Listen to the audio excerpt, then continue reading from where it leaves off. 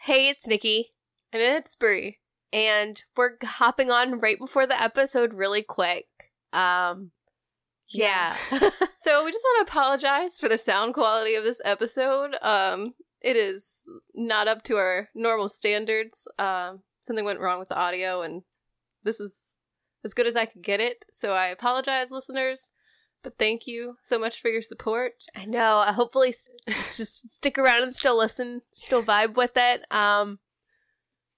But yeah, it's a fun one. So yeah, I don't know what else. Here's Jennifer's body. Here's Jennifer's body. She doesn't even go here. Yesterday I did Gucci, and today Fendi, so it's hot.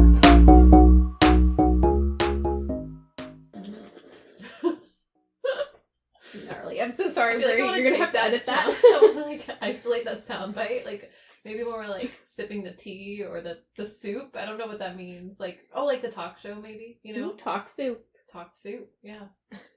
Bust out our Joel McHale. Exactly. Or is that the soup? Which is a variation of talk soup. Oh shit. I don't know. But you know what? What? Watching the soup. Okay, picture this. I'm in high school. I come home from school. I have a little snack. I turn on The Soup with Joel McHale on E, which I watch all night. Okay. And a trailer for Jennifer's Body comes on. Ooh. It probably happened. So. Oh. Sorry. I give you the thumbs up as I knock things over. You're like, sounds great. Whoa! Too great. Bust the whole, the microphones. Yeah, just the whole setup. Yeah. Crashes. You know what's crazy though? What? So this movie came out in 2009, but in my mind, I thought it was like a longer time ago. Like when? I don't know, like 2005. Maybe my perception of time is just terrible. I vividly remember when Jennifer's Body came out, Brie. Mm. But let's introduce it first, and then let's get into it. Okay, so. And then it's silence. More soup.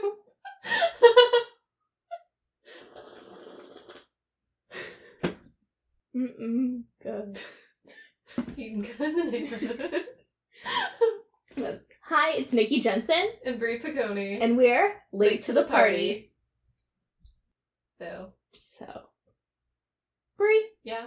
Are you a pumpkin spice girl?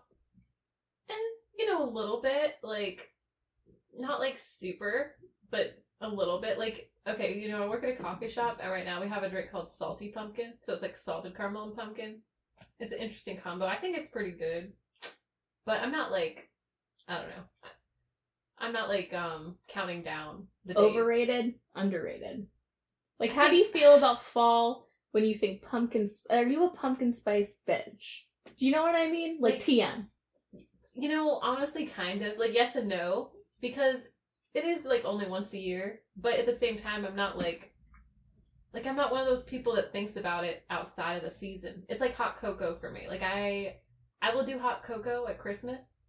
But Naturally. I'm not gonna do it outside of that. But there are some people who, like, would and have to survive. And I don't identify as that. I enjoy it when it's here. Like, I will do a pumpkin spice something just to feel something like Dunkin' Donuts. Like, I like their pumpkin flavor. Their nutty pumpkin's good. I don't know. See, I'm a one and done. Like, I will get the Jonesing for a pumpkin spice, and I'll have one, and I don't need it again. Is that just because your pumpkin spice tasted bad, though? No, I feel like every year... Except this year wasn't as crazy, but I remember last year, like, August 30th hit, and Starbucks was like, pumpkin spice. And I was like, I could go for a pumpkin spice cold brew, and one of those pumpkin muffins. And then I had it, and then never thought about it again. What was that? But I just thought because you're so into, like, witches, like cottagecore, I didn't know how you felt about just pumpkin spice season or Halloween. I love Halloween. Halloween's fun. I love pumpkin spice, but not like, I don't know. I think I've had it so much and it's been overdone. I feel like it is a little overrated, to be honest. Like, it's good, but it's not that good. You know what I mean? It's like... So what is a fall, Halloween. What is your thing? Like beverage of choice? Just anything, Brie, anything. Not just beverages. I don't know. Honestly, I don't know. Like pumpkin like painting maybe. Or carving. I just don't know if I have the patience to carve though, or it's messy. I don't know. I feel like I'm like not a curmudgeon, but like I'm like it's hard when you're an adult because you can't trick or treat, you know. I mean, that's debatable. And then what are you gonna do with the candy if you do? Eat it. The costume. I mean, it's fun dressing up in costumes. I hope we end up doing something for Halloween. We're gonna do something for Halloween. I hope so. Yeah. Do you have your costume picked out? No. It's so hard to decide. Gotcha. I know you have your costume ready though. I do. I have it all planned out. Yeah. But I don't have anywhere to go. So. We'll find somewhere. But. Well, that's that, I guess. I wanted to kind of like segue into fall and get you talking about fall because today we're not really having a Halloween episode. Like we could have watched Scream or we could have watched. Yeah, I know what you did last summer. But no, not this year. This year, we're watching Jennifer's Body, the 2009 cult classic. So I just wanted to like segue. I was like trying to like Oh my God. get us in the mood. I was saying pumpkin spice, Halloween, what you feel? You know, I was trying to set the scene. You know? Oh, I feel so dumb. I'm like, what is the connection? I wonder why she's because it's a Halloween movie. Duh. Wow. I'm sorry, Nick. Is I'm it just a big old dummy. Nah, is it just because you don't think boys are people? Just like Jennifer Check? And you were just like, well, this isn't scary. This is like...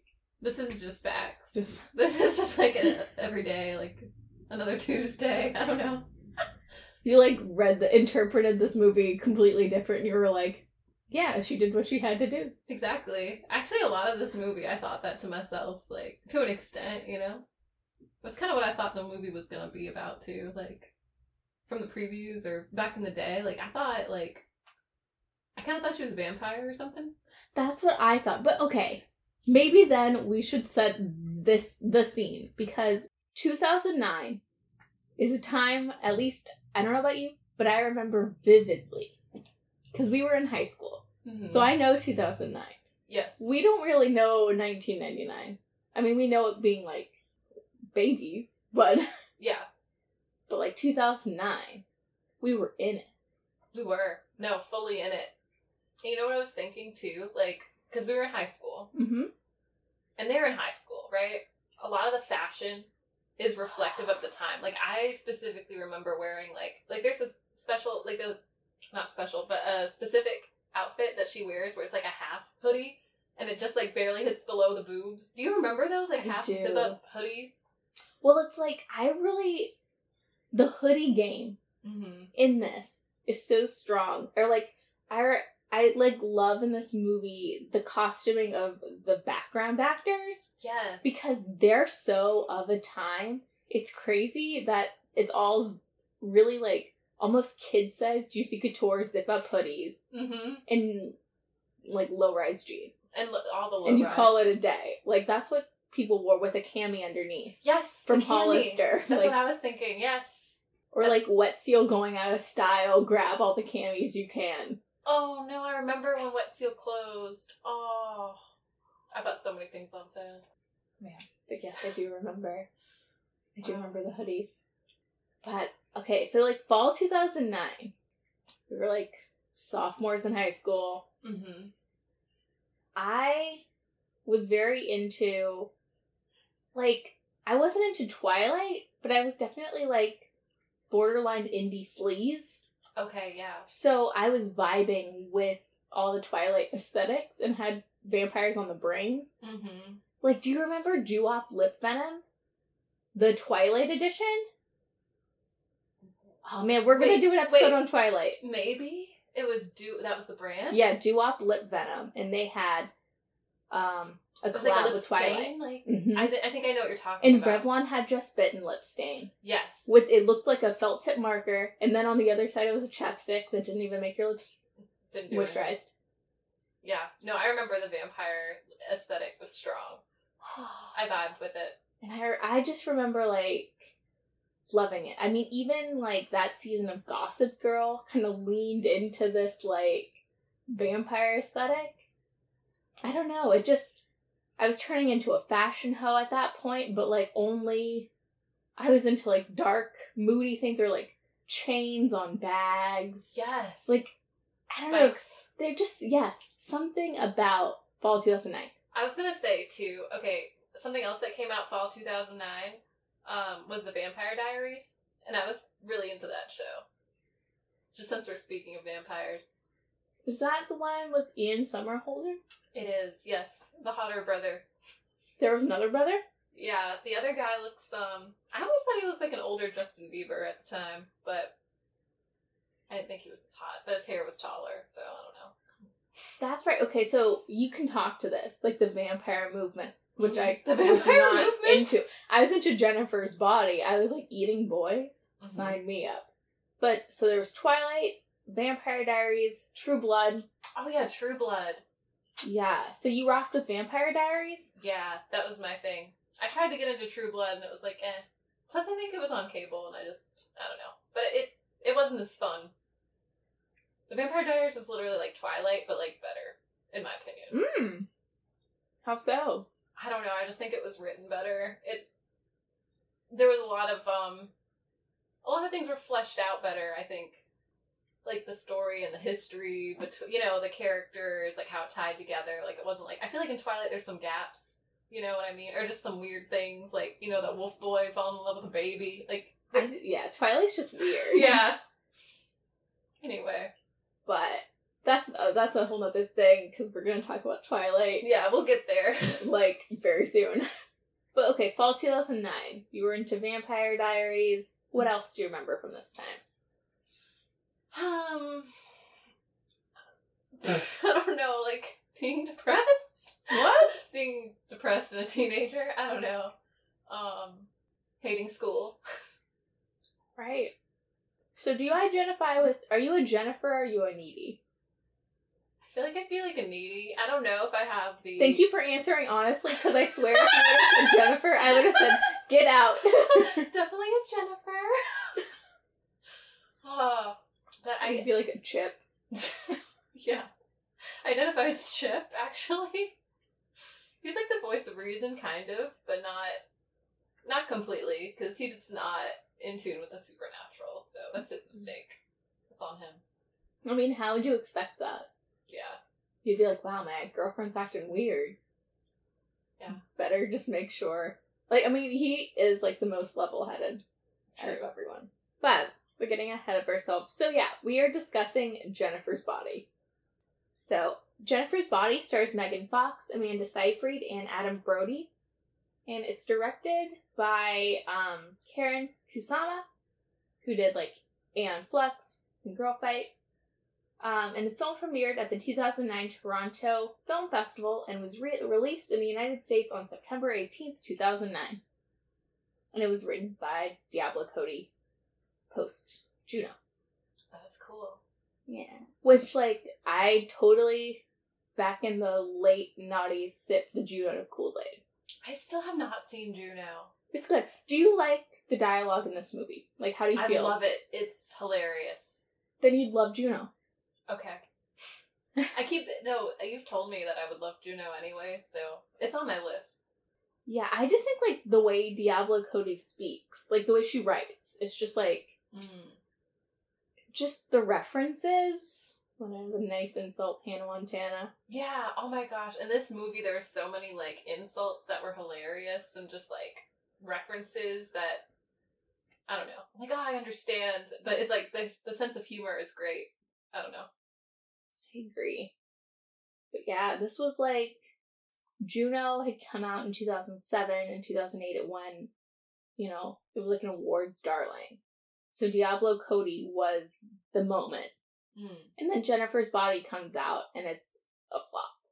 That is crazy, because in my mind, I thought this movie was big. I thought it was like, I don't know. Like, I remember seeing previews in theaters for it, and then I just never got around to seeing it. But, like, I remember being like, oh, this is, like, a big deal. But maybe it's because it was Megan Fox, I think, Well, she was huge at that time, too.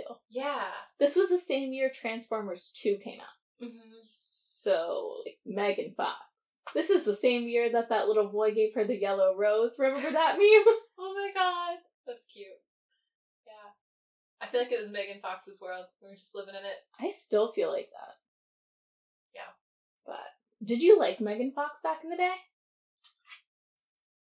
Honestly, I was undecided. I was like, oh, she's really pretty.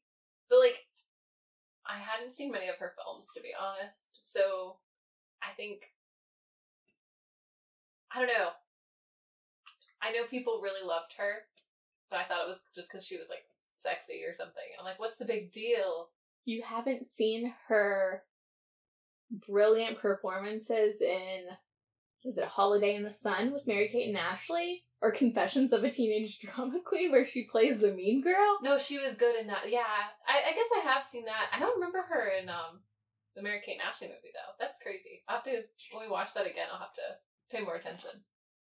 But I do feel like, from, like, the first Transformers on, Megan Fox was just, like, the sex symbol. Like, the star. And I do remember people, like females not really liking her, and men basically just being like, she's stupid. I feel like it was propaganda. You know what I mean? Because I think a lot of it was just from what I read about her and not actually from watching movies with her in it. Just like, you know, I don't know. People saying she had no talent. I don't know. I feel like I read something in like tabloids or something. You know what I mean? I'm like, whatever. It's so weird because, like, this time, you know, as a teenage girl, you would think I would be the most, like, hater towards Megan Fox. Mm-hmm. But I was like, I think Megan Fox is really cool. I'm gonna hate Taylor Swift. Do you know? What? Wait, there was a time you hated Taylor Swift? With a passion. Like, 2009 to 2011, prime hating Taylor Swift times. Oh, wait, I think we talked about this, because I think we all hated Taylor Swift for a moment there. Mm-hmm. Yeah. And then we saw the light. Well, then Red came out and was like, broke the mold, you know? Yeah. True. Yeah, just check out that episode where we talk about Red and I almost cry. Yeah. We know that journey, but It was a journey. Megan Fox isn't as, like, she doesn't elicit those emotions, but I feel like it is very hard. Like, this is a feminist film. It's a commentary on a couple things, Mm-hmm. but I would call this a feminist film. I think so, yeah. Especially if you watch it, like, all the way through, you know? Like, I'm just saying, like, I feel like towards the end, it, like, kind of wraps up some things for me as a viewer, because the beginning is kind of confusing. I don't want to just get into it. Well, okay, so we'll get into it. But yeah, so, like, on the feminist tip, so Diablo Cody said she wanted the film to speak to female empowerment and explore the complex relationships between best friends. Which I get. Like, the first time I saw this film, I think, like, a couple films, and they're always directed by females, that Jennifer's Body, in regards to, like, the friendship between Jennifer and Needy, it like, elicits a response from me and from a lot of females that I know, that, like, it's hard to articulate, but it is the female experience, TM. Kind of like Lady Bird. Okay. The mother-daughter relationship, kind of like Hustlers. Hustlers? You know how, like, when, Jennifer Lopez's character takes Constant Wu under her wing, and they do the things, but it's, like, this, like, not a mother-daughter relationship, but it's, like, taking her under, it's, like, they're not bad. They're not doing anything bad. It's, like, a complex relationship. Yeah. Do you know what I mean? Mm-hmm. And they're all directed by females. I think it's, like, nuanced. Like, yeah, or it just taps into the female experience in a very unique way. I don't know. How do you feel? I'd agree with that. I feel like it's like there's certain dynamics it plays on and takes them to the extreme, and it's kind of like Mean Girls in a way, with, like, the most popular girl in school kind of situation, and I don't know. Just, like, friend dynamics, like, having secret, or, like, keeping secrets for your best friend, like, things like that. Like, there's, like, flashbacks when they're, like, little kids and things like that. She's like, I never tell on you. And then, like, but what do you do when your best friend gets possessed by a demon? I don't know. It's, doesn't happen every day, but... Well, and then, have you seen a couple years ago, Megan Fox and Diablo Cody, they kind of sat down and talked about Jennifer's Body. Ooh, no, I bet that's interesting, though. But it's really good. And they talk about, like, the meanings in the film. And about the female empowerment aspect, about this commentary and how, like, it's talking about exploitative culture and stuff. But how it was really marketed wrong. And do you remember how this film was marketed? I feel like in my mind, I think it was like she's sexy, like I thought she was a vampire. I thought it was gonna be, honestly, I thought it was gonna be one of those, like, those horror films, like so many early 2000s kind of horror films where it's just like the girls are dumb and sexy and so, but I don't know, this one seemed cool because she's like the main character and stuff, so I wasn't sure. But you know how, like, yeah, like maybe it's more for the male gaze or something. I wasn't really sure. I've kind of thought maybe it would be, because a lot of horror films I feel like are for the male gaze. Like a lot of the women are just kind of like, it's always like teenage girls, but they're always like wearing like revealing clothing or something, like clothes that are like really tight. Like, I don't know. There's always like some type of sex scene, and sometimes it's like for no reason, in my opinion. Kind of like, how some people say, like, Euphoria, there's, like, scenes that seem unnecessary and things like that. I feel like a lot of horror movies do kind of exploit, like, females in that way, where I feel like it's not always necessary, but it's, I don't know. You know what I mean? I know what you mean. I think it's really complicated, because, like, when I was in college, I took, one of my favorite classes was called Chick Flicks, but it was a women's studies class. And we watched Halloween, the 1978, classic.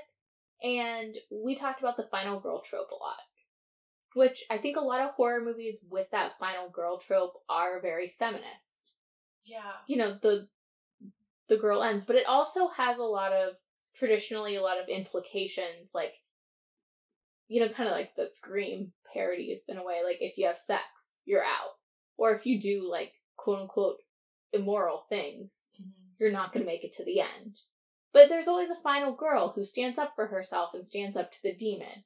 So in that way, it's feminist. But then you do get a lot of, especially in like the 2000s, just like a slew of horror movies, like a Sorority Row, or what's that one I saw? The Roommate. Which are just like girl with boobs, shower scene, people getting murdered. There's no because horror movies in general, and then I'll get off my high horse, like, it's not a film studies class, but horror movies, like art, just in general, are a reflection of society, a reflection of our fears currently, Right. And I think for a while, especially in the 2000s, we were very used to, it was either vampires, or it was not really talking about that. Like, it was literally just to, like, who can die the most. Or, like how the Final Destination started off talking about something, and then after the third one, it was just like, how many kills? Or the first Saw was like, it was saying something. And then it was just like, how fucked up can Jigsaw get? So I just think, because of money. But, we were in a time when, like, this was like the post-feminism. So we thought we were over feminism anyways. So it was just a lot of tits and a lot of blood and vampires. And that's all that mattered. And I feel like Jennifer's Body was not meant for 2009. It was meant for 2022. That's crazy. You know what I found interesting, too? Like, this movie is rated R, but I don't think we ever see any nudity. Like, it's implied, but we don't actually see boobs, like, any actual nudity. You know what I mean? Like, even when she's, like, in the woods with that football guy, like, we don't actually see anything. We just see her back. Like, it's not, like, because this movie is shot by a woman. It's written by a woman. It's not that. And I know that at the time, this was marketed towards men because the studio was like, it's always the studio. Yeah, the studio was like, well, men will love this because they love Megan Fox and she's hot. So then when boys, say men, the teenage boys, when they went to the movie, they were greatly disappointed because this film isn't shot like Michael Bay would shoot a film. It's also like the joke, like, okay, in the context of this movie, like, all the victims are guys, right? So it's kind of like fuck you to, like, the patriarchy in a way. Like, just, I don't know. I feel like it is. You know what I mean? Yeah. Like, especially when we get into, like, talking about, like, the band, the indie band. Like, they're really fucked up. For sure. And I don't know. I feel like they might symbolize the patriarchy in a lot of ways. The man, in general. Literally, yeah. Like, yeah. The literal and figurative, the man. Yeah. Yeah, so this was your first time watching Jennifer's Body? Mm-hmm. Your review, Brie, what do you think? Okay. Well, just like Jennifer's Victims, this movie was a lot to digest. But I enjoyed it a lot. Especially that one football player. He was especially hard to digest. But, yeah, no, I enjoyed it. I feel like there was a lot of twists and turns. Like, it kept me kind of on the edge of my seat. I'm like, ooh, what's gonna happen? Because it starts out, like, kind of... I feel like the first, like, 20 or 30 minutes are kind of... Like, it sets it up. You know what I mean? Like, but there's so many questions. Like, I had so many questions in the beginning. Like, is she... Well, I knew she wasn't a vampire, but I was like, is she, like, a cannibal? Because just, like, the way she looks at these guys on stage... Like, she looks like she's, like... eating them with her eyes, if that makes sense. Or the way the stage caught on fire, I thought she was like pulling a Matilda. So like I didn't really know. I think it's so interesting that they don't really tell us anything till the end of like why she is how she is. I didn't think they were actually going to tell us that at all. I thought it was just going to be one of those things that's left a mystery. Because you know, in some movies they just don't even bother. They're like, oh, this is the ghoul or whatever, and that's that, and there's no explanation really. Mm-hmm. So I kind of like appreciated that they tied up the loose ends and everything, and I don't know. I really enjoyed it. I think it had a good mix of like humor and like horror. Like it did kind of spook me out a little bit. I watched it late at night and I was like, ooh, like this is actually kind of creepy. Like, I don't know. I think demons like possession weirds me out anyways. You know what I mean? Because it's one of those things that's unknown, and I don't know. Vampires, I'm like, oh, that's not real. You know what I mean? But like demons, I'm like, ooh. Could be. She's like seemingly possessed. I mean, she is possessed, but I think I'm trying to think like first time watching because now I just see it. I know what happens, so it's hard to turn that off. It doesn't make it less enjoyable. But. Yeah, I wasn't sure for a good while, like throughout most of the film, if it was demon possession or if it was just her being her. You know. I don't know. I really like to your point about kind of how they wrap things up. Because I also love how it's like a commentary on society in a way, or like the villain, not a villain, or it's kind of like a villain origin, right? Yeah. Like if Jennifer Check is the villain, this is why. And like she was the way, well, yeah, see, you know. But you know what I mean? Like they kind of take the time to show that without being patronizing. Mm-hmm. Like, I saw Halloween Ends this Thursday. Oh, how was it? Terrible. Don't, like, go see it, but it's bad. No! And the whole movie is basically like, you know that, like, meme now of what's her name? I want to say Jennifer Love Hewitt. Jamie Lee Curtis? Yeah. Just saying trauma over and over again? What is up with that? I don't know, but this movie is about trauma. Uh-huh. But Halloween Ends does this thing, without spoiling it, where it thinks it's the Joker 2019 or something, where it's like, we're gonna take this, like, villain origin story trope and just, like, run it into the ground. Didn't they already kind of do that, though, with or did they do that with Halloween? Or maybe that was with, Maybe I'm thinking of, like, Jason. They do it with everything nowadays. Which is why I think Jennifer's Body triumphs over all of those. Mm. Like, this movie is still current today. And it still says all of that without giving anyone a pass, but also without... This movie never treats us as the audience like we need a moral talking to. That's true. And I really appreciate that. It's, like, funny, and it's scary, and we know why, but it's not like, you know, like jerk-off motions. Yeah, I get what you're saying. I also think, like, okay, like, I get the whole, like that thing they do with the villains, like, trying to get sympathy, like, to an extent, but sometimes it's, like, overdone, you know, and it's tiresome. Just saying. It's too much. I mean, like... Because how much sympathy can you too really much. have? That's what I liked about this movie, is, like, you don't have a lot of sympathy for Jennifer, really. Even at the end, well, you do, but then you're, at the same time, you're like, dang, well, does it really balance out all the deaths, or does it, I don't know. I mean, I don't know. I guess it's for the viewer to decide. It is. I have a really hard time. I have a really hard time with the morals of this movie. Mm-hmm. Only because, like, you know this, but when I first got into college, I made a friend, and, like, kind of our mantra was Jennifer Check's mantra, which that boys were not people, so do what you want with them, and dispose of them. We didn't eat them. Don't get it twisted. But, like, it was this whole, like, we're gonna live like Jennifer Check, and I feel like I relate to her in a lot of ways, or even in a lot of her vulnerability. I oddly relate to her.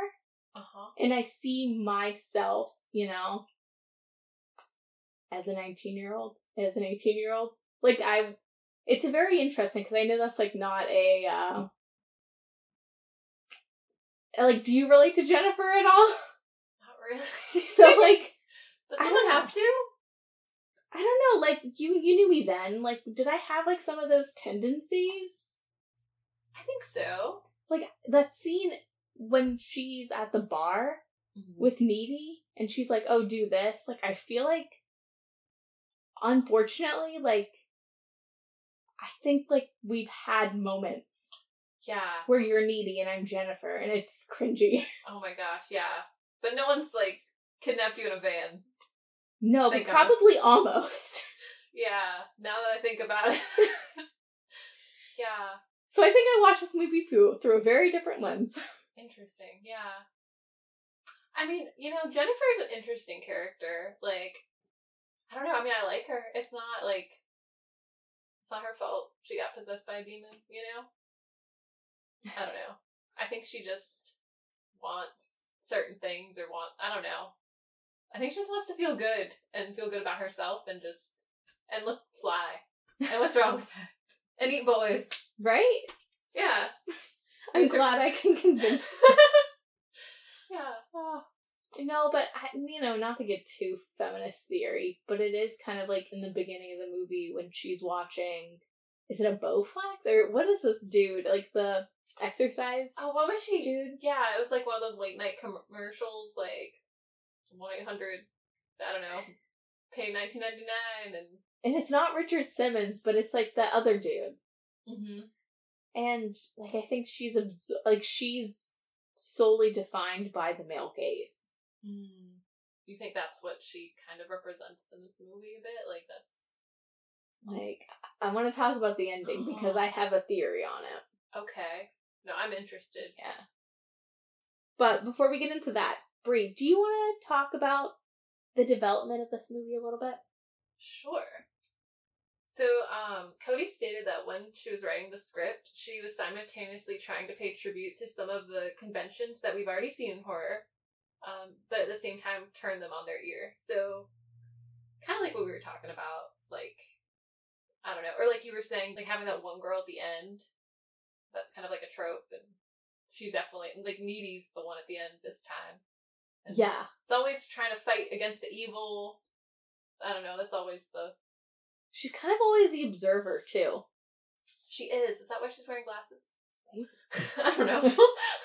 Because, yeah, I can, like, to go back to, like, Halloween, she's kind of the Laurie Strode, or kind of, I see a lot of Friday the 13th, or the Lost Boys aesthetically.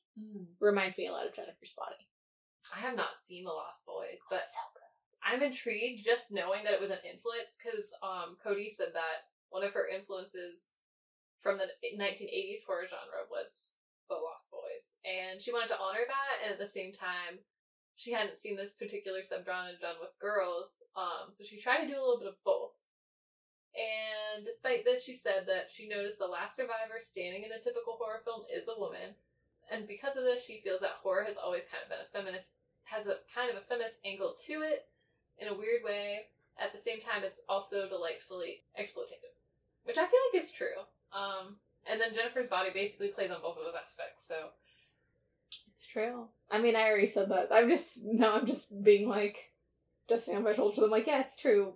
I know this has been just regurgitated from every feminist professor ever, but... It's interesting, though. Like, I feel like there is difference, like, something written or directed by a woman versus a man in the horror genre. I think, yeah. There's different things to pay attention to, or different messages you pick up, especially as a female viewer. Yeah. I also love, like, in the beginning of the movie, I think it's Needy who does the quote, like, hell is a teenage girl. Yes! Okay, is that where this phrase comes from? Yeah, this is why I say it all the time. Because, like, I swear, I've heard it, like, referenced in other things as well, and as soon as I, like, started watching this, because that's one of the first things she says, and it's like, whoa, this is where this began. Like, it's like I don't know, I feel like it's symbolism. Like, we can look back on it, and... Because I feel like that the hell is a teenage girl kind of trope is a thing, like, in a lot of films. Well, it's like being a teenage girl, and you were talking about it. You were like, you just said roll the tape where you were like, yeah, fall 2009, I was a teenage girl, and I was depressed. It was horrible. I mean, there were some things I was dealing with, but, like, that probably was part of it. But I don't want to, like, be too depressing. So, but I think it is also just a depressing time, because high school just sucks. And it's hard to find your people and fit in, and you know what I mean? Like, and I feel like I relate to Needy in a way, as far as being, like, she seems kind of like on the outside of the social circle. But you know what's interesting is we don't really see Jennifer in a circle. Like, they're just two best friends, and she's not, like, it's not literally Mean Girls, where there's, like, a crew of mean girls. Like, she is, like, the it girl of the school, kind of, but at the same time, she doesn't have a lot of friends, or, like, people will talk to her, think she's hot, but she's not, like, it's just interesting, like, the social dynamics of high school, you know? Like, there's the one kind of, like, emo kid, and he has his emo friends and stuff, but then there he is talking to Needy, or he has a crush on Jennifer, whatever. It's like, I don't know. Yeah, I mean, well, like, I kind of had a different high school experience because it wasn't, like, super cliquey, but it is interesting how Jennifer is never defined by that. Yeah, she's, like, on the outside of it somehow, but... Well, and I feel like, for me being a teenage girl, it was more of the... Especially, like, 18-year-old me. There was a part of me that, like, felt like my insecurities... Because I think at that age, you're so insecure or you're vulnerable. It's because you're vulnerable. And you're really just trying to, like, find your footing and be safe. Yeah. In whatever you can use. Like, Jennifer uses her sexuality a lot, which I can definitely relate to, like, using her just being a female to kind of get the upper hand on guys like the Chris Pratt character.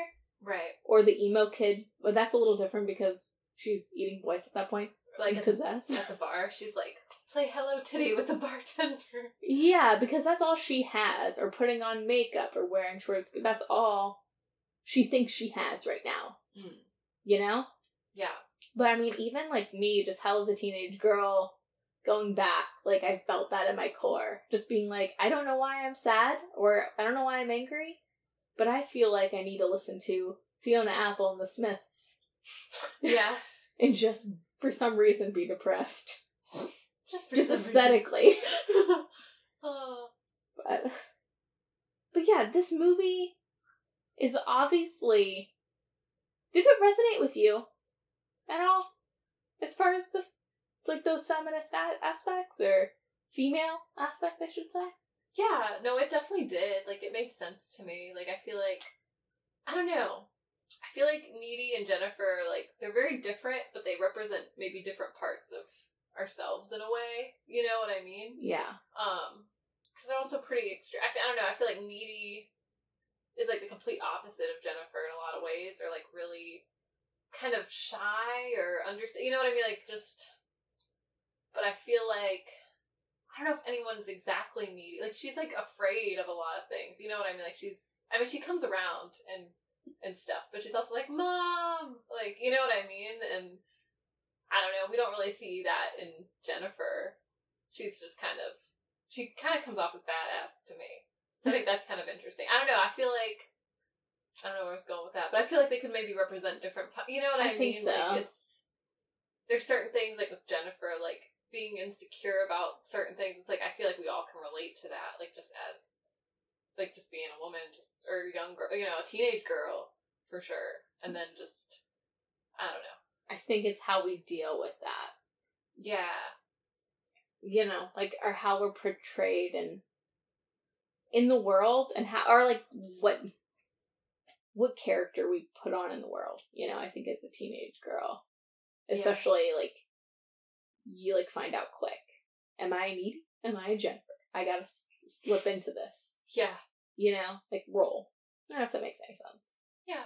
But talking about all this seems crazy because this movie wasn't marketed this way. Mm-hmm. At all. It was, like, the Megan Fox's hot show. Yeah.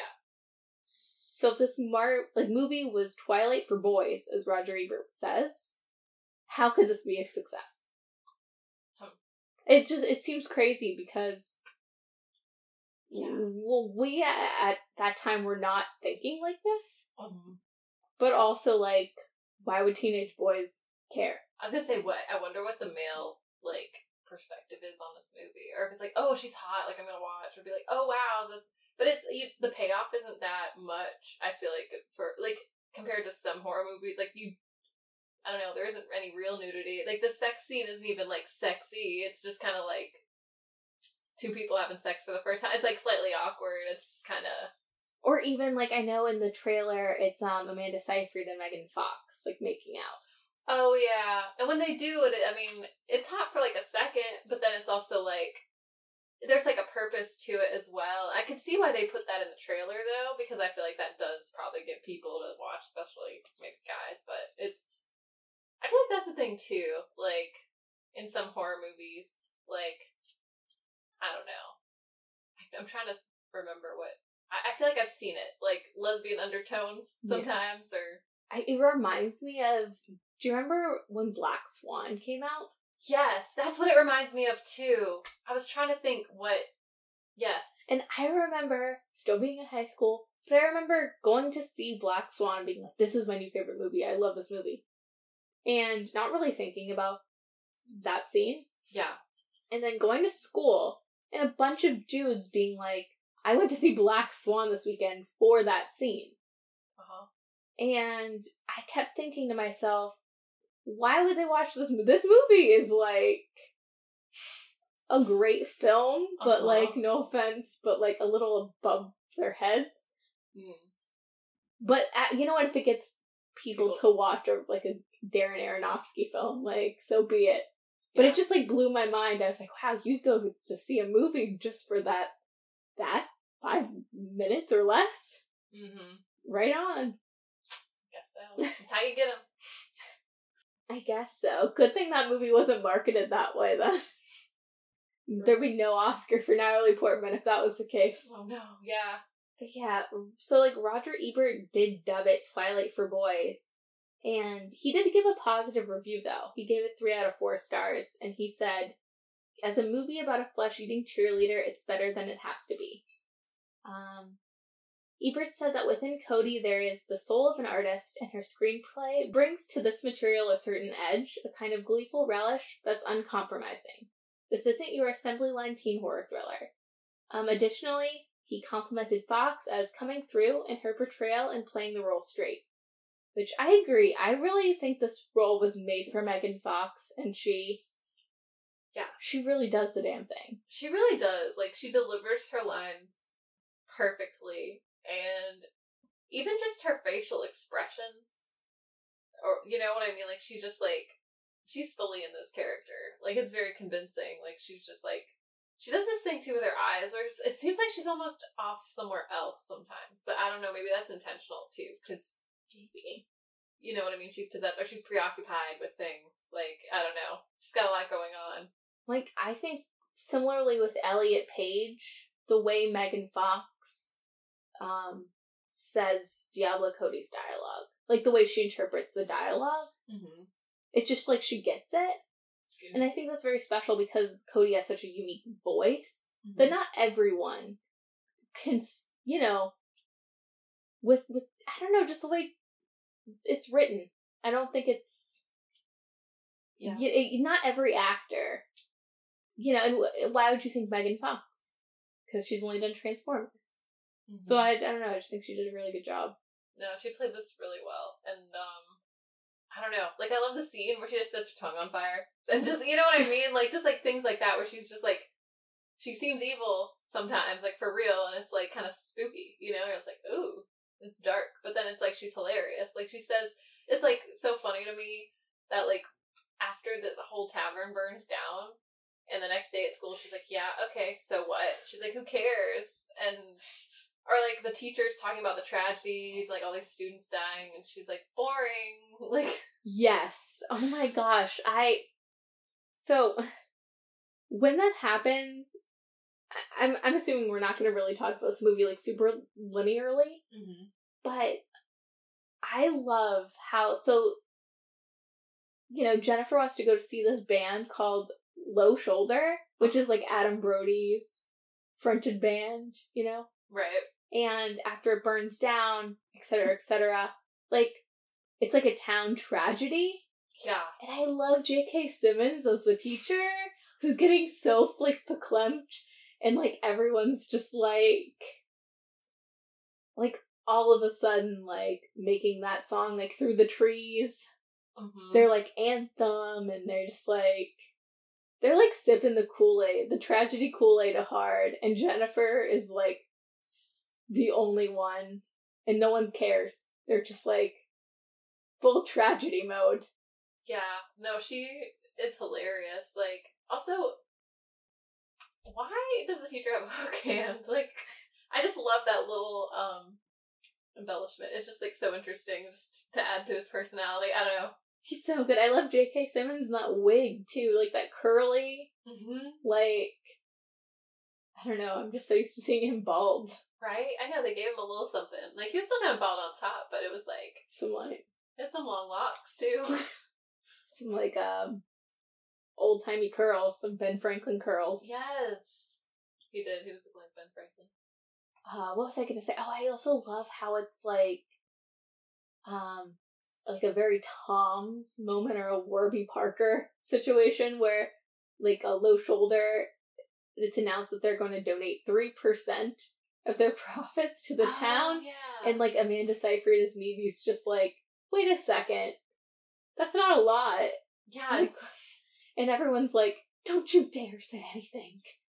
That like, part was so funny. That's why I feel like this movie's, like, made for now. I'm like, that's how I feel about every single tragedy we have, and every single exploitation of a tragedy we have.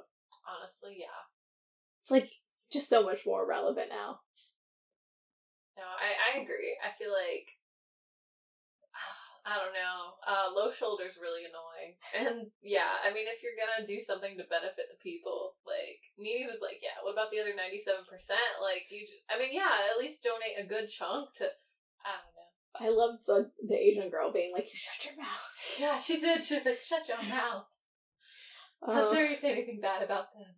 She is Twitter. The person embodiment of Twitter. Oh my god, yes. But I didn't realize that upon this viewing, I didn't realize how much of 9/11, or, like, the aftermath of 9/11. Like, did you pick up on that commentary? think I did. So, like, when Jennifer and Needy are in the bar, and Jennifer obviously has the hots for Adam Brody, Yeah. and offers to buy him a drink, and it's the 9/11 tribute shooter, and when she's like, you know, like, you have to sip it fast or it turns brown.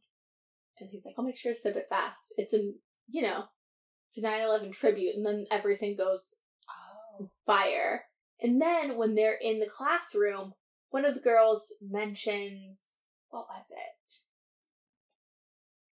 Oh, okay. So she talks about, like, Operation Freedom. Like, her dad was involved with Operation Freedom. And all of this, it's, like, weird to think about because it's, like, 20 years ago since 9/11 happened. Yeah. But, you know, afterwards, how, like, very soon afterwards, we were buying 9/11 commemorative hats and t-shirts, and there was, like, merch, and so I see these, like, I see the 9/11 commentary now in exploitative culture around that, and, like, talking about the proceeds from Low Shoulder, and Yeah. so. No, I get what they're saying. That's so weird to have, like, a shooter that's, like, named after 9/11 too, like a drink. I don't know, that's so weird. But yeah, I do remember that time, like, t-shirt, like, it was a thing. But, I mean, it sort of made sense, but at the same time, it's like, yeah. We do it all the time now. We do. So. No, we really do. It makes even more sense now. For real. Yeah. So, speaking of Low Shoulder, what are your thoughts on Adam Brody? More specifically, with black eyeliner. I mean, he looks cute, but he's also just really annoying in this movie, I think. Just because, well, he's like a grown man. And I don't know, I think it always bothers me anytime there's a grown man and, like, a teenage girl. Like, it's just like there's always, like, an ick factor. Or, like, a lead singer. Like, you know, I don't know. I feel like it's kind of just representative of the real world, though. Because I'm sure this happens. Like, we've heard things. Or, like, remember when, like, we heard all that stuff about, like, Chris D'Elia? Oh, yeah. You know what I mean? Like, there's, like, I mean, he's not like, a part of an indie band, but I'm pretty sure he'd make a deal with the devil to be famous. He probably did. You know? Yeah, he probably did. He sacrificed Not to start any someone rumors. who thought was a virgin and wasn't. Ugh. And now there's someone out there just living, you know, that life. Just eating men. Yeah. But, yeah, no, I love Adam Brody. I don't know if you know this about me. I do know this about you. But yeah, that's, like, we've been always, since, like, the OC days, like, one of my number one crushes. How do you feel about him with the eyeliner then and his, like, whole look in this movie? Like, is it hot or not? Hot. Okay. This, Adam Brody in anything, just does it for me. Mm-hmm. Especially now, as he's gotten older, just always slaps. Yeah. And I love his, like, I think this is Max Smolder around his eyes. Mm-hmm. I just have a feeling in my core. But as someone that was, like, constantly seduced as an 18-year-old by, like, dudes that look like that, hipster dudes, I get it. Because they can also be predatory. It's not just, like, I love how it wasn't the Chris Pratt-looking dude. Yeah. It was, you know, right. the sensitive Unsuspecting. singer type. Just because he's wearing eyeliner don't mean he has good intentions. Let this be a lesson. But hot. The look was hot. What do you think then about that Colin kid? Like, were you into emo boys ever as, like, a teenager? Would you be like, Oh, ooh, no, not like that. or is that too far? Just he was doing too much. Okay. No. Like, yeah, Adam Brody, yes, I was into that. Yeah. Colin, nah. I was just wondering. Were you? No. But I felt like they had, like, similar aesthetics. Like, maybe it was just the eyeliner and the haircut. There's only so many haircuts in this film, too. Like, boys have, like, two different kind of haircuts. You know what I mean? Like, it's either the emo cut or, like, it's not exactly Justin Bieber, but it's that weird, long, flippy do. Whatever that, like, Chip had. I don't know what that's called. It's basically the Bieber. Basically. It's, like, a longer, like, slightly, unless his head was just long, I don't know. But you know what's crazy about, like, the Bieber flippy cut? I feel like 2009 was the last year you could do that. Yeah. Do you know what I mean? That was like as that was going out. Mm-hmm. Because like 2010 on, I remember seeing boys just like I had a crush on with flippy hair, and then seeing them with like a normal haircut and being like, ooh, Yikes. not cute. Normal hair, get that away from me. Well, no, because you know the bangs, Yeah, their foreheads. it really covers things. Yeah. No, I get what you're saying. No. My boyfriend now is basically what I was into in high school. Gotcha. What were you into in high school? I don't even know. I don't think I was into anyone. I wasn't like, I don't know. I kind of was into nerdy guys for like 2 seconds. And then there was this guy that was cute, but he kind of looked like a girl. And I was like, oh. But he had the flippy hair. I don't know. I think I might have been attracted to the hair flip a little bit. Was this like Once Upon a Time era, or is that afterwards? No, this is before. Okay. Yeah. Were you like Robert Pattinson fangirling? Do you know who yeah. that is? I had to think about who that was. Yeah, it's Robert Pattinson. I wasn't that I was like, yeah, I guess he's objectively hot, but I was oddly into like the older vampire, like doctor guy.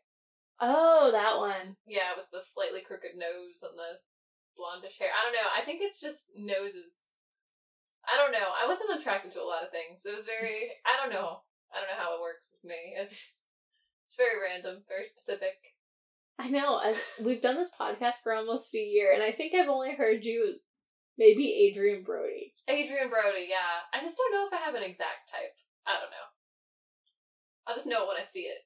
I just picture you being like, yeah, I have a type, and it's just a cutout of Adrian Brody's nose, just like walking. Yeah, little feet on his nose. Oh, basically. Him introducing Sean Paul on my gosh, gosh, just with the hair. nose. Just the nose. Oh my gosh, and the dreads. Yeah, with the fake Rastafarian hat with the dress. Oh my god. Sean DePaul. Sean DePaul. Bruce type. It really does have a lot of things you like, though, Brie. That is true. Yeah. What else? Oh, yeah. So, just on the low shoulder tip, Mm-hmm. what do you think about Through the Trees? Bop or not? Bad song. Terrible song. Not even catchy. And this is what makes me so mad. Like, this song is the anthem of the town or the tragedy or whatever, and like kind of the movie. But it does. I feel like it makes fun of itself because there's like a scene where they're in the high school, like putting up these huge posters about the Through the Trees concert coming up, and it's just like, I feel needy. Like the way she's reacting and just like, oh my god, this dang song again. It's like on the radio. It's like, I don't know. It's not even a good song. And then just the fact that it was like, it's all their fault that all this shit's happening, and they're the ones that are reaping these benefits, makes me so angry. Like, I don't know. I kind of want to like I don't know. I don't know if I want to like talk about the ending in a way. Let's talk about the ending. Just because like this band makes me so angry, and like I feel like they got their comeuppance, right? Like, but I kind of thought that Jennifer would be the one to eat them alive or something. But maybe it's because they weren't around and they weren't in town, and I don't know. What do you think? Well, that's my theory is that, okay, so Needy kills Jennifer. Yeah. The death of Jennifer is the death of the male gaze. Mm.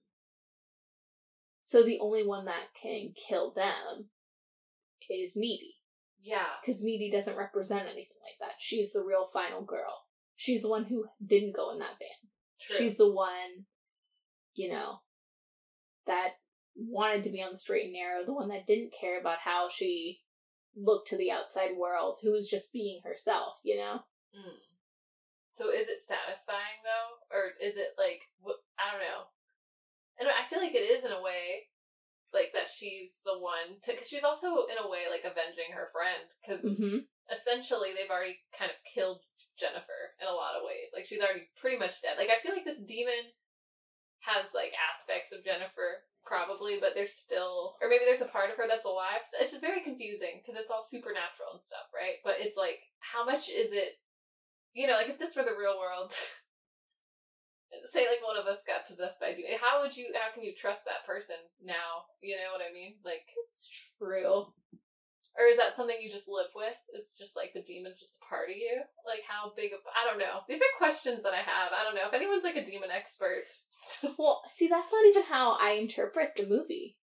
Like, I, in a way, interpret it as Jennifer was never a real girl. Oh dang, like she was always kind of empty, like, or? Yeah, she was empty because, which I'm only saying this because I feel like I relate to this. Okay. But, you know, from the Jump Street, she's like mindlessly looking at the ads on how to be working out and getting thinner. Like, she's focused on her body. She's never really she's focused on boys. She's not really focused on herself. You know, it's how to get this outside validation from men. So when she goes to the bar, and basically she's like, which is so Diablo Cody speak, but she's like, Adam Brody's so salty. Oh yeah. I want him. She's giving up her soul. She's already given up her soul. She's already given it up a long time ago. Like her choices. Oh. There's the fact, like, just going in a van. I feel like that's so sketch. Like, how are you gonna go in a van? Like, I mean, I know it seems like she's been through a tragedy, but at the same time, did she cause that fire? Like, something in her eyes is like, ooh, there's a fire. You know what? Do you feel that, like, when you were watching it? Or is that just, like... I do, but I don't know if that's to, like, trip you off the scent. Probably. But I just thought that was so interesting. I don't know. Because she seems a little, like, evil from the get-go in a way. Like, just, like...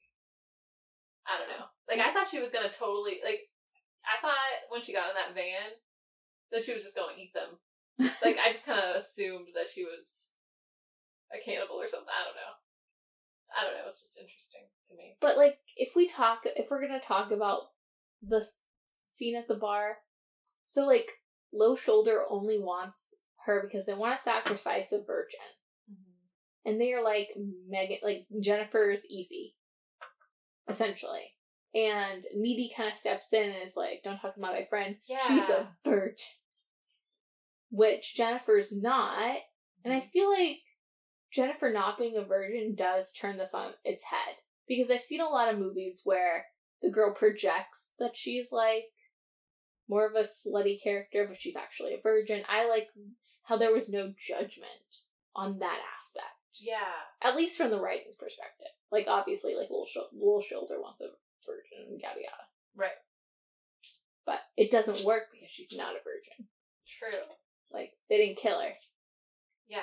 Okay, Low Shoulder, they're like, how do you word it? Like, they're horrible. Yeah.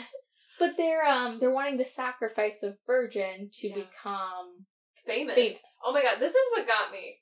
This is the part that really cracked me up. And this part is at the end, because it ties it all together. It's like, because we never really know what happens when she gets taken away in the van. Till, you know, it's just like craziness. Which, I gotta say, why didn't Needy just call, like, Jennifer's mom or someone? Instead, she just goes home. Well, she calls her boyfriend, but what's he gonna do? You know what I mean? Like, you can call the police. It's also crazy that, like, up until the end, you would think that Jennifer, like, does not have parents or anything. Yes. You're like, oh, she just has a mom that cares? Right. After all this. That's what I'm saying. Like, she never... I felt like that, too. I was like, well, yeah, where are her parents? Do they care? Because we see Needy's mom a lot, and she's, like, I guess a single mom, but she seems, like, cool, and she cares.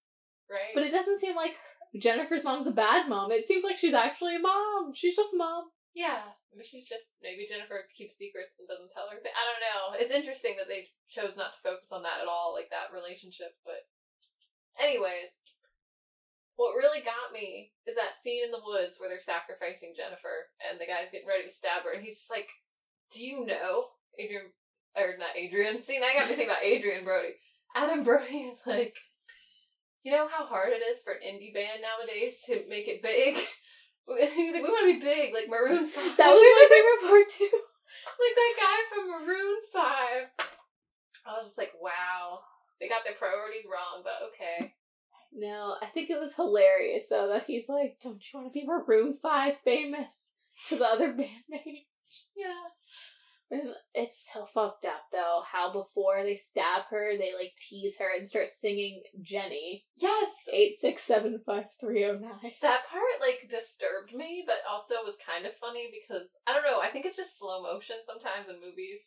Like, also it is, like, a comedy horror, so I think it was, like, I don't think it was funny exactly. It was more funny as in, like, uncomfortable, like a weird, I don't know how to describe it. It gave me weird feelings, though. I was like, this is really fucked up. And I was like, damn, like, they're really, this is shitty. Like, Adam Brody really reminds me of dudes that I've known.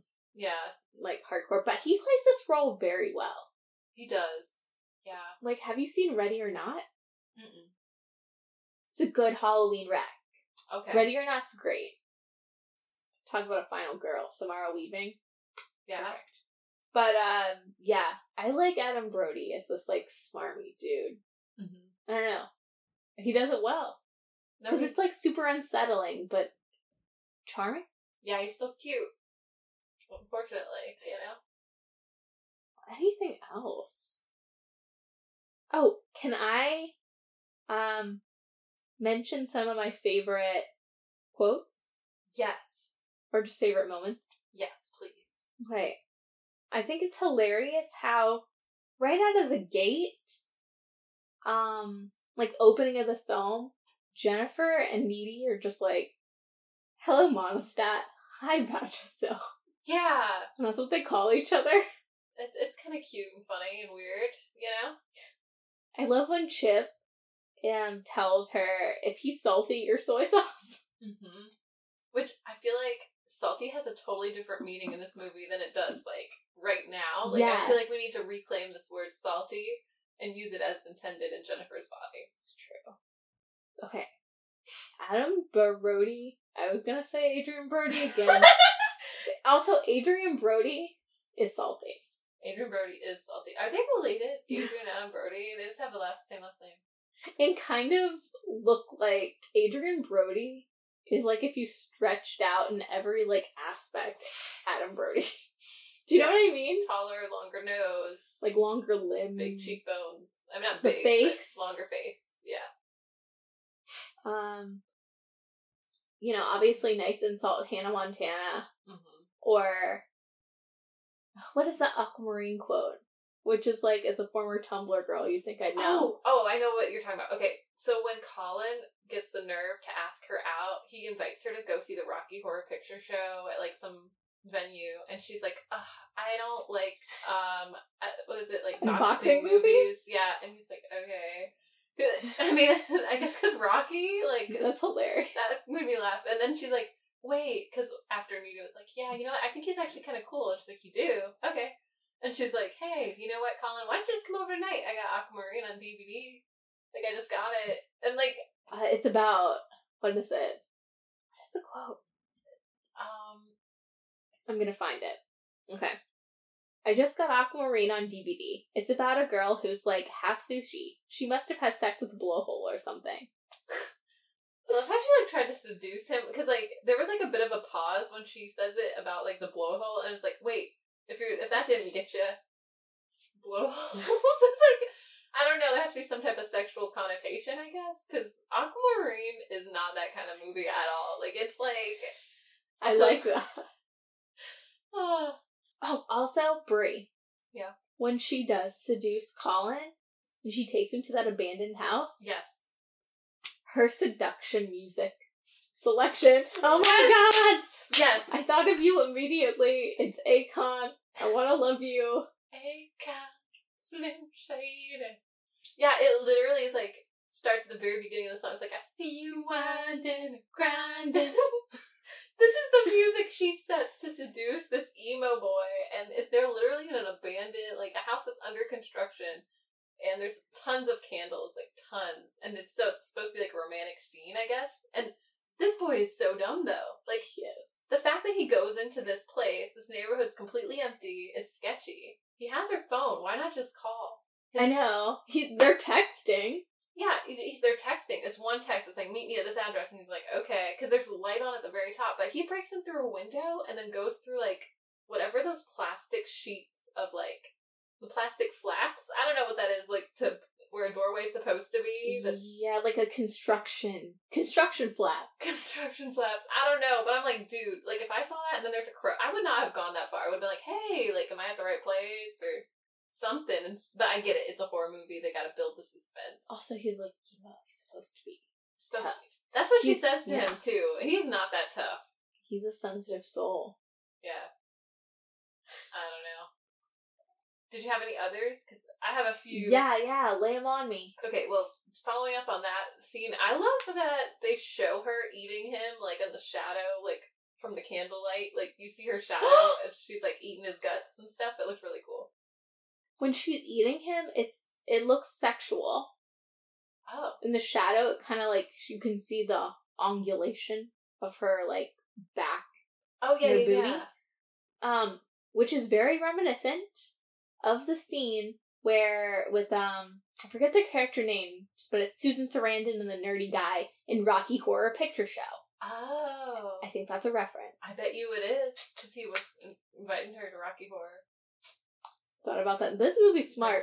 I do feel like there's more layers. I feel like if I watch this again, I'd probably pick up more things, but This movie is like, to quote Hannah Montana, not insult her, but to quote her, this movie is like, you know how we usually watch a lot of movies from the 90s, early 2000s that are irreverent, I guess? Mm-hmm. But they're very light. Yeah. Like a Rami and Michelle, you know, etc., etc. But then we did a series a couple, like, months and months ago now, where we watch, like, Saving Private Ryan and, like, Academy Award-winning films. And, like, ever since then, we've kept it on the light train. Uh-huh. But we've never known how to mix them. I feel like this is the closest we're gonna get. Well, I mean, they're few and far between, I guess is what I'm trying to say. Like, Yeah. this movie's funny and self-referential and, like, a good commentary and has all those pop culture nuggets. Mm-hmm. But it's also, like, smart. Mm-hmm. And it is a little bit scary in some parts. Like, there is that suspense element. Like, there are some moments where it's kind of gory. I still don't know if I feel like this should be like a 17 or PG-13. I don't think it's that. I don't think it should be rated R. I looked at, like, the trailer, too. Like, usually it has, like, it's, like, for nudity or this or that, but it didn't really say. Because they don't even, like, curse that much. It's, like, I don't know what they say I think when I read it, I think they knew it wasn't going to get a PG-13 because of the language. Oh. But it just seems so silly. Doesn't it? Like, especially now, I don't know. I feel like I've seen so many movies with worse, or, like, even more gory. Like, some of the gore in this is not, like, it's not that scary. Like, you can kind of tell it's fake in a lot of ways. Like, when we see Colin's body, like, it is kind of gross, like, ew, but, you know, it's fake. And then, like, the vomit, like, the first scene, like, where she vomits, like, it looks black goo. Yeah, it's like black goo, and it's moving, but it's, like, not, like, because I've seen a lot of horror movies, like, you know, like Texas Chainsaw Massacre, or things like that, where it's, like, hard to actually look at, and you will be scarred. Like, 2003, Texas Chainsaw Massacre, some of those bits are gnarly. Yeah, like, really gnarly. It's good, but gnarly. I agree. I don't know.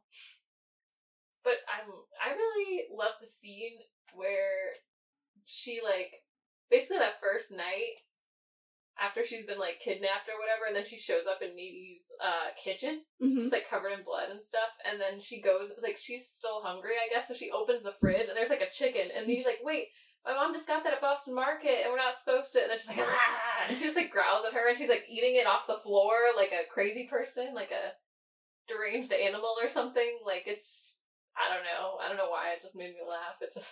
I love that bit too, because I love how Needy's like, we got it from the Boston Market. No.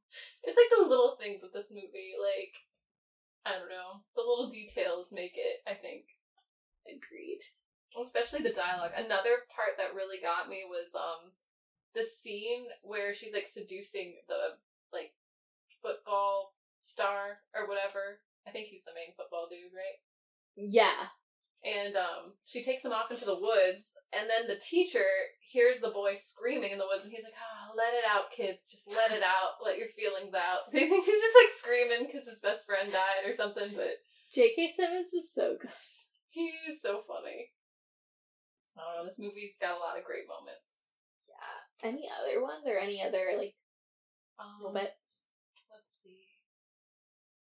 Because if not, can we talk a little bit more about the fashion? Yes. Oh, just one last thing that she said was, like, you know the scene where she takes Chip to, like, the abandoned, like, pool house or whatever, and then Needy, like, she runs there and finds him, like, with a bite out of his neck or whatever. Yeah. There's a point where Jennifer's, like, levitating, and, like, Chip's like, whoa, she's flying, and Needy's like, she's just levitating, though. It's not that impressive. And then Jennifer's like, do you remember what she said? You're always trying to undermine me. Yeah, and then she's like, you're such a player hater. Yes. Oh. I don't know. She definitely had the best lines. Like, her sass was just so funny. I agree. But yeah, that was the last one I could think of. But the fashion. Let's talk about the fashion. Okay. So, Katya Stano was the costume designer. And so, just because I'm a labels queen, so, like, Needy, her knit beanie is from Anthropologie. I love that knit beanie, by the way. That spoke to me. It's like a multicolored, like, cozy looking beanie. Yes. It looks like something you would wear. I was about to say, I feel like I would totally rock that beanie. I also love, it's just so 2009, the Marc Jacobs cardigans that Needy wears. It's very, like, that certain girl. Like, a very, like, hipster 2009 girl, which I like. But I didn't know, so, you know, when you're the costume designer for a film, you have to think about, especially, like, if you're gonna get big blood on things, or just for continuity, you want to get multiples, right? So, Katya Stano went to the mall and was trying to find, you know, something for Megan Fox to wear. And so that heart print jacket, it's actually Gap Kids. I love that. That's, like, I think my favorite look in this whole movie that Jennifer wears. Because, I mean, she's the one with the most, like, fashion sense, let's be real. Like, For real. I don't know. Needy's just kind of, I mean, the beanie's cute, but she's not, like, bringing out these looks, like... Jennifer's bringing out the look. Well, costumes, Halloween costumes, every year, there's at least one girl that's either Devil's Kettle, Cheer, or the Pink. Go on Devil's Kill right now, you can probably get both of those costumes. Probably. But, oh, also, so anytime a character wears white, there's going to be gore. There's going to be blood, there's going to be gore. So, the first time we see it is Megan Fox wearing the puffer jacket, the white puffer jacket at the bar. Yes. And then, the dress before the prom scene, Jennifer is wearing white. Yes. And that's when all the stuff at the pool happens with her and Chip and Needy. That is so interesting. Yeah. So is that, like, in a lot of horror films, too, that they do that, or...? Well, okay, so Katya Stano was quoted saying, anytime somebody wears white, gore is about to happen, because they don't want to pay for squibs and blood if you're not going to see it. So every time you watch a horror movie, just check who's wearing the lightest shirt, and they're usually going to be the first to go. I feel like I want to just, like, pay attention more than Me too. watch horror movies, see, because that makes sense. Yeah. Oh, last fashion bit. So 2009. I feel it in my core because I had some. I probably have still kept them. Jennifer wears leg warmers. Yes. I had this pair of American Apparel leg warmers that I, like, coveted. Why leg warmers? Why was this a thing? I don't know, but I vaguely remember leg warmers being a thing, too, and I still have my leg warmers. Why? No one even works out. But this isn't the 80s. No, but it was fun to pretend. I don't know. And then I remember, do you remember, like, knee-high socks? Or not knee-high, thigh-high socks. Like sweater socks. You know what I'm talking about? It's, like, really super cozy socks that, like, the Gossip Girl, like the Blake Lively influence. I would have the knee highs and then I'd put on a chunky heel over them.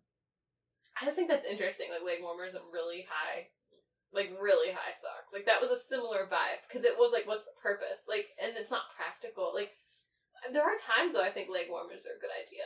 Like if it's cold and you don't have a pair of boots, kind of makes up for it. You took like a bar / like Pilates class. Yeah. Come out with some leg warmers. Hey, we took some ballet classes and wore leg warmers. That kind of worked. That's the purpose. Ballet core is in style right now, Brie. Yeah. I dig it. I don't know. I'm here for leg warmers. I think they're cute. Just like in high school, I would wear those thigh highs, like socks, with an oversized Marc Jacobs dupe cardigan. Doesn't Jennifer wear like leg warmers too? Like just kind of casually, like I don't know, like in her underwear and a t-shirt, like just chilling. That's how they were born. Yeah. Back in my day. the other fashion. She had like a pair. I don't know if they were like juicy, but she did have like some type of velour type of pants that were like hot pink that looked like, they were like low rise. So I think they were like a reference maybe to Juicy Couture or something similar. Like, you know what I'm talking about? Yeah, they were probably juicy, right? I'm guessing. Because I remember it was a thing too. Like she wore a lot of like V-necks.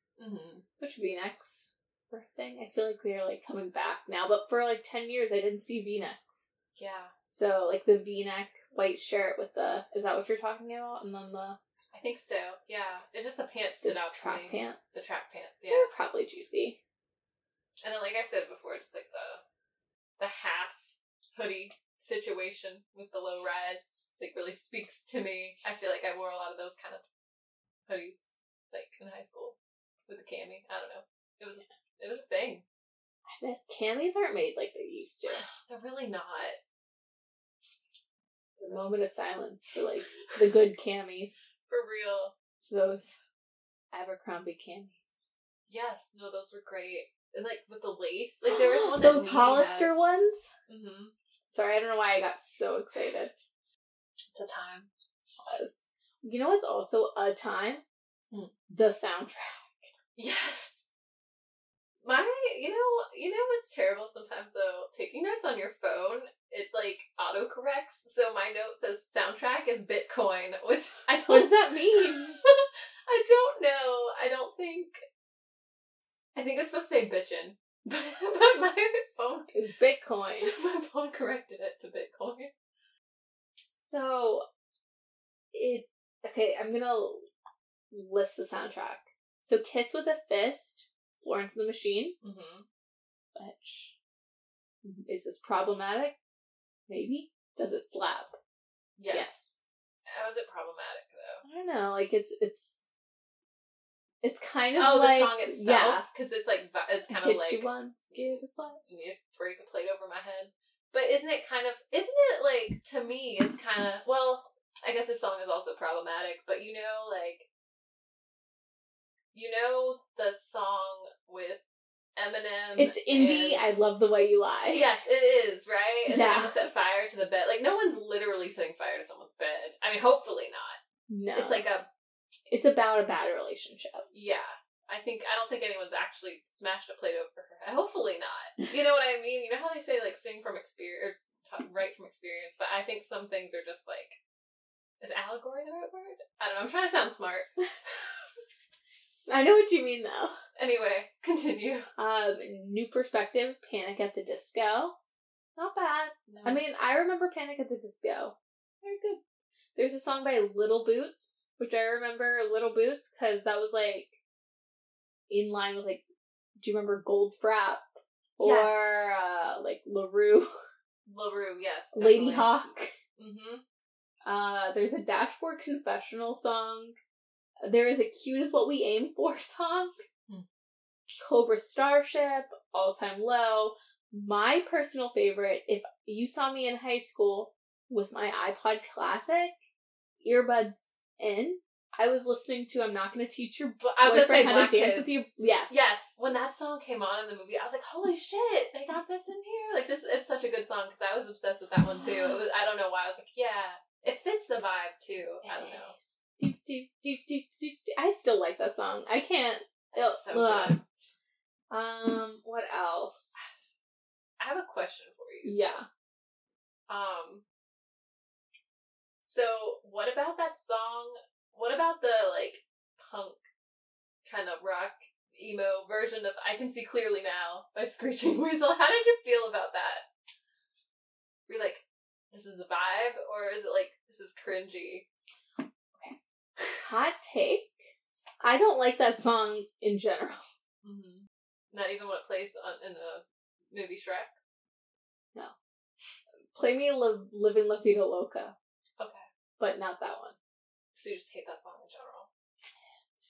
Yeah. What do you think? Yeah, I mean, it's okay. I'll sing it. I don't mind it, actually.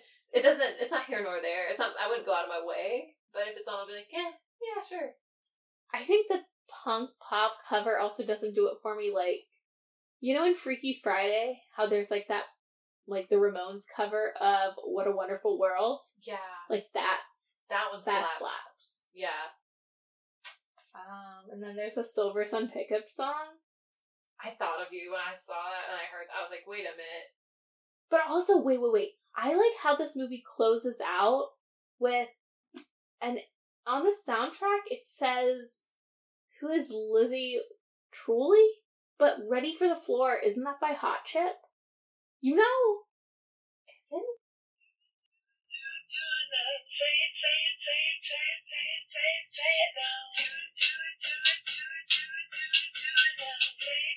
Yeah. It's by Hot Chip. It is. Yeah. Yep. Oh, that used to be on every playlist of mine. I remember that song too. Some Santa Gold. I know. That's the only thing the soundtrack's missing is Little Santa Gold. I was surprised though with the Florence and the Machine song in there. I was like, but it was good. I feel like it fit the moment of the movie because I made a note about it. 2009, like when Florence and the Machine first came out, I had never personally heard anything like her before. I was just like transfixed. Right. Kiss with a Fist was never like my song, but it was like the popular one. But just Lungs in general's amazing. That's an amazing album. Lungs is so good.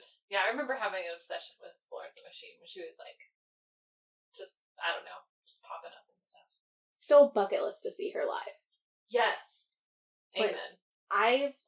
I've told you this off mic, but like, I've met police dudes that were like, I've seen Florence and the Machine live, and it was a spiritual experience where I've cried. So like, I believe it. I mean, I've seen her, just seeing her like music videos or just her performing live and just the way she sings, it is a spiritual experience, so. but ceremonials, Who needs to go to church? Just go No. to a Florence and the Machine concert. Only for the Night is my religion.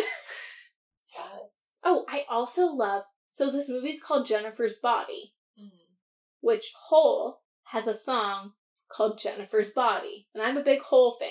Yes. But the song that they play at the end, they play a Hole song, but they play Violet by Hole. Oh, interesting. Okay. But wait, what came first then? The movie or the song? Because The is the movie inspired by the song? It Jennifer's has Body? to be. It has to be, right? What are the Hole came out in 1994. I'm just like reading the lyrics because I'm just like curious because this movie seems to have a lot of references.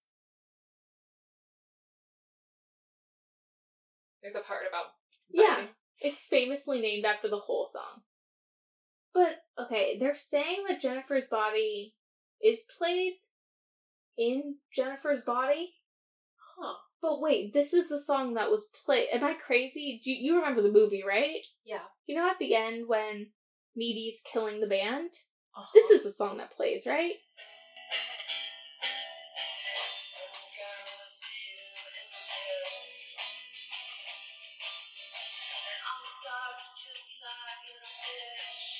I think so.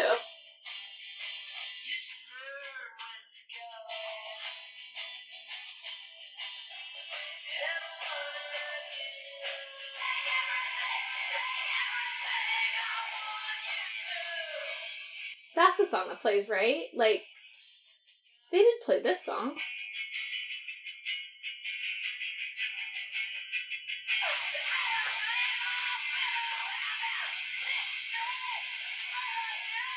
They sound a lot alike to me because I'm not, I don't know, maybe because I'm not as, it sounds very similar. I could have sworn it was Violet. But, while being on the case, do you have anything else to say about the soundtrack while I look this up? I don't know, I enjoy the soundtrack. It's got a nice mix. I like how Kiss with a Fist was like, when Needy sort of breaks up with Chip, it's like, ooh, like it's supposed to hurt. I don't know. I think my favorite part, though, like, musically, was probably when she seduces Colin with I Wanna Love You. It was just too much. It just cracked me up so much. It is Violet. It is. Wow. See, Nick, you have a good ear. Well, I'm just also a big Hole fan. Yeah. Also, I just, like, I think that's why, also, speaking about 2009 Us, that was my big Hole phase. Oh, okay. And I went to the used CD store, which was still around at the time, and I, like, bought every Hole CD. I downloaded it to my iPod, and I was just, like, inundated with it. So when a movie came out called Jennifer's Body, which is a clear reference to that song, how could I not love it? You know what I was listening to? What? To bring it all back to Twilight. I was listening to the Twilight soundtrack. How Did We Get Here? Which has my favorite Paramore song. I Caught Myself. So good. That's really good. But what do you think about the Twilight soundtrack? It slaps. I mean, there's a lot of depressing slow ones, but I even liked like at the time I was vibing with them. I mean, there'd be like one or two I'd skip, and then sometimes I'd come back around and be like, ooh, this slow piano song? You know what? Yeah, that's my mood today. You know? I know we're going to talk about Twilight. We're going to talk about that. I'm excited. So, I don't want to say too much. Nah. It's just like, I think that's probably what I was listening to at the time. While you were listening to your whole phase, I was probably just in a Twilight phase, because I can't remember what else I was listening to. Paramore. Paramore came out with Brand New Eyes in 2009, fall 2009. And we saw them in concert. One of my favorite concerts ever. Right. No, that one, I don't know, out of all the concerts we've been to, that one does stick out a lot in my mind. OG lineup, where they all hated each other. Yes. And then they, like, broke up right after that. Yep, immediately. Right after that no, not really, but it felt like it. It was a couple shows. Yeah, it wasn't that far. No. I remember being bummed when I heard that. I was like, dang. I was crestfallen. I still love Paramore. Yeah. But they're back now. They're right? back. Hey. Which, we'll talk about them in our Twilight episode, Brie. You know I love them. So Yeah. You best believe, Brie, when we talk about Twilight in a couple weeks, I will make a special section for Paramore. Okay, I hope so. And that's my contribution, and I'll let you take the reins on a lot of other things, because I was not a Twihard. Gotcha. I'll be like, Doo-Wop Lip Venom, the Nordstrom collab, and Paramore. Just everything not related to Twilight. But it is still, like, I don't know. It goes back to Twilight, so. It's a cultural phenomenon. Exactly. Jennifer's Body was not, though. It should have been. I feel like it should have been. I thought it was going to be. I thought it was. In my mind, it was. In my mind, it was. So I'm really surprised to know that it wasn't. Because just, it's one of those things, you know when there's a movie. Did you see this movie when it came out then in theaters? And did you watch it since? Or like a lot? Or just kind of here and there? Periodically, yeah. So like, because in my mind, I thought this was like a big. I could have sworn it was big. Maybe because all those other things going on, like we talked about at the time, like vampire crazes and other things, like just. I feel like we were a little young, too, because, like, everyone that I talked to that saw Jennifer's Body wasn't either here nor there on it. And a lot of people knew about it because of the ads and the Megan Fox effect. Yeah. So I think also, like, in a teenage mind, it was a big hit. But at least me, I wasn't privy to the whole world that was like, I fucking hate Jennifer's body. This feminist piece of trash, you know what I mean? Dang, yeah. But, box office, and then Oh yeah, box The office. Road. True. then get out of Devil's Kettle. Yeah. Okay. This is a terrible weekend. Number 1 at the box office was Cloudy with a Chance of Meatballs. Which I still have not seen. Ditto. 2, Matt Damon's The Informant. 3, which is what I probably watched on opening weekend, Tyler Perry's I Can Do Bad All By Myself. I was about to say, isn't that Medea? Like, yeah. I have a funny story of that movie, though. Really? So, like, my mom and dad took me to see that movie, and I remember beforehand, they were both like, Medea's funny. We've never seen a Medea movie. Let's go to see this. It'll be funny. And the whole movie is about domestic violence, and Medea's in it for like 5 seconds. Yeah. No, it's not. A lot of, like, the movies are not... Yeah, there's, like, undertones. There's always, like, a bad relationship. Like, when Medea's like, I put the grits on the stove. Like, it's kind of dark. Like, there's some darkness into some of Tyler Perry's movies. But, I mean, I enjoy it. Same. But it's, like... You know, some of these relationships, like, with the men... I don't know, he rarely paints, like, men in a good light, which is interesting. Anyway. It's true. Number 4, Love Happens, which I've never heard of, but it's Aaron Eckhart and Jennifer Aniston. And then number 5, Jennifer's Body. Okay. Wait, what is 9? Isn't that a horror movie? I don't know, is that... No, it's not. It's that like thing, that creature thing, a ragdoll. It's an animated. I never saw this. Who even is? This wasn't like Tim Burton or anything, was it? No, I've never seen 9. Number 7's Inglourious Bastards, which is perfect. Ooh, number 8's one of my most hated films I've ever watched in my life. All About Steve. What even is that? Okay, Sandra Bullock, Bradley Cooper. Sandra Bullock plays someone very annoying. Yeah. Maybe on the spectrum. Who, like, falls in love with Bradley Cooper and they go on the road and she comes on to Bradley Cooper and he's not interested. I don't know, it's, like, so cringe. Wait, you said something's wrong with her? Like, she's Something's wrong with her. Like, if you've seen this movie, like, something's wrong. Like, she's like, I don't know, it was just very sad. Like, it's supposed to be a comedy, but it just was cringy and sad. Aww. Number 9, Sorority Row. 10, The Final Destination. Okay. The Final Destination. Thoughts on that movie, Brie? It's good. Right? Is this when it says the final, is that the last one in the thing, or is this the first? This has got to be the last one, right? Or no? Did they make any after The Final I Destination? forgot. I thought there were like 5 of them. You know? Isn't it The Final Destination and then Final Destination 5 or something? I don't know. Yeah, it's something like that, which is hella confusing. Because it's Final Destination, Final Destination 2, Final Destination 3. Is there a Final Destination 4? Wait. Yeah, there's Final Destination, like you said, Final Destination 2, 3, oh, instead of Final Destination 4, it is The Final Destination. I guess they weren't going to make another one, but then they did Final Destination 5. So it wasn't the final. Like, that was kind of a lie. So, you should never put the unless you're absolutely sure. I think Halloween 2018, they should have called it The Halloween. The Halloween. And then stopped there because the rest were trash. Honestly, yeah. Might as well. I don't know. Final Destination 5, I don't even know. Final Destination 1 through 3 are great. Final Destination 3 is the best. I agree with that statement, yes. That's my favorite one, personally. I like the first one, too. I don't think I've seen the first one. I've only seen all the others, I think. Except maybe, I don't know if I've seen the 5th one. I haven't seen The Final Destination or Final 5.